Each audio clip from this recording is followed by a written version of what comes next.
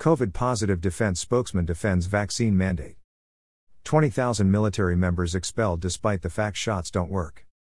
By Art Moore with WND News Center. In an effort to defend a U.S. military COVID-19 vaccine mandate that has resulted in the expulsion of 20,000 members, double-boosted Defense Department spokesman John Kirby spoiled his argument in a TV interview by acknowledging he was working from home because he had COVID-19. Kirby is only the latest example of a top government official or major figure contracting COVID-19 after being fully vaccinated, illustrating the data indicating the shots actually make recipients more susceptible to the disease. In the interview on Tuesday, Fox and Friends co-host Brian Kilmeade referenced the U.S. Army's announcement that it had fallen short of its recruiting goal by 25%. You, as an admiral who knows what it takes and the sacrifice you make to join the military, to get kicked out like this, can you possibly talk some sense into this White House to reverse policy? Kilmeade asked. Kirby replied that the vaccines are a valid military requirement. You want your troops to be ready, and part of being ready is being healthy and not having the ability to infect your unit and make their unit readiness any worse than it is, he said. Kirby then noted he was working from home because I'm wrapping up my own bout with COVID here over the past 10 days. Exactly, Kilmeade interjected.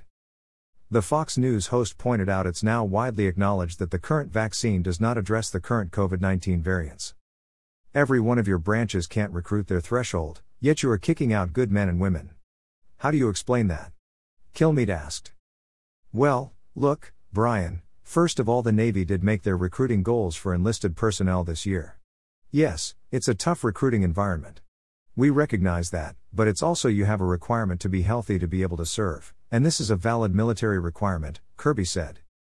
Noting he's been infected, the defense spokesman contended that even if it doesn't prevent you from getting COVID, it makes the symptoms a lot less severe. The data don't support the contention, however, with the vaccinated and unvaccinated alike experiencing milder symptoms from the Omicron variant and its subvariants. In fact, government data from around the world has indicted the vaccinated are more likely to be hospitalized or die from COVID-19. We would rather not lose anybody, of course, to the vaccine, Kirby said. We would rather not lose anybody from a retention perspective to have them leave the service earlier than they wanted or we wanted them to. But it's a valid military requirement. No, it isn't, Kilmeade retorted. This is an experimental vaccine that just came off the shelf. You know it's not valid and it's a risk to our national security.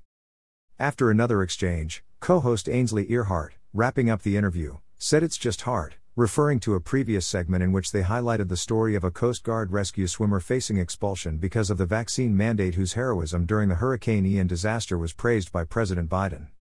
Last month, Biden declared in a 60 Minutes interview the COVID-19 pandemic is over. That came as good news to Florida Republican Governor Ron DeSantis, who saw the immediate implications.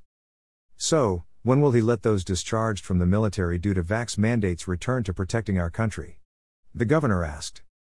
At the White House Daily Briefing Tuesday, a reporter asked Press Secretary Karine Jean-Pierre about the Coast Guard members' plight. The president recently praised a group of Coast Guard rescue swimmers. One of them reportedly faces termination because he isn't vaccinated. I'm curious, given the threats that we are facing abroad, would the president ever reconsider that vaccination requirement or consider issuing more exemptions? Jean-Pierre, after expressing Biden's respect and gratefulness for the Coast Guard, directed the reporter to the Coast Guard. I'm not going to comment from here on an individual case, she said.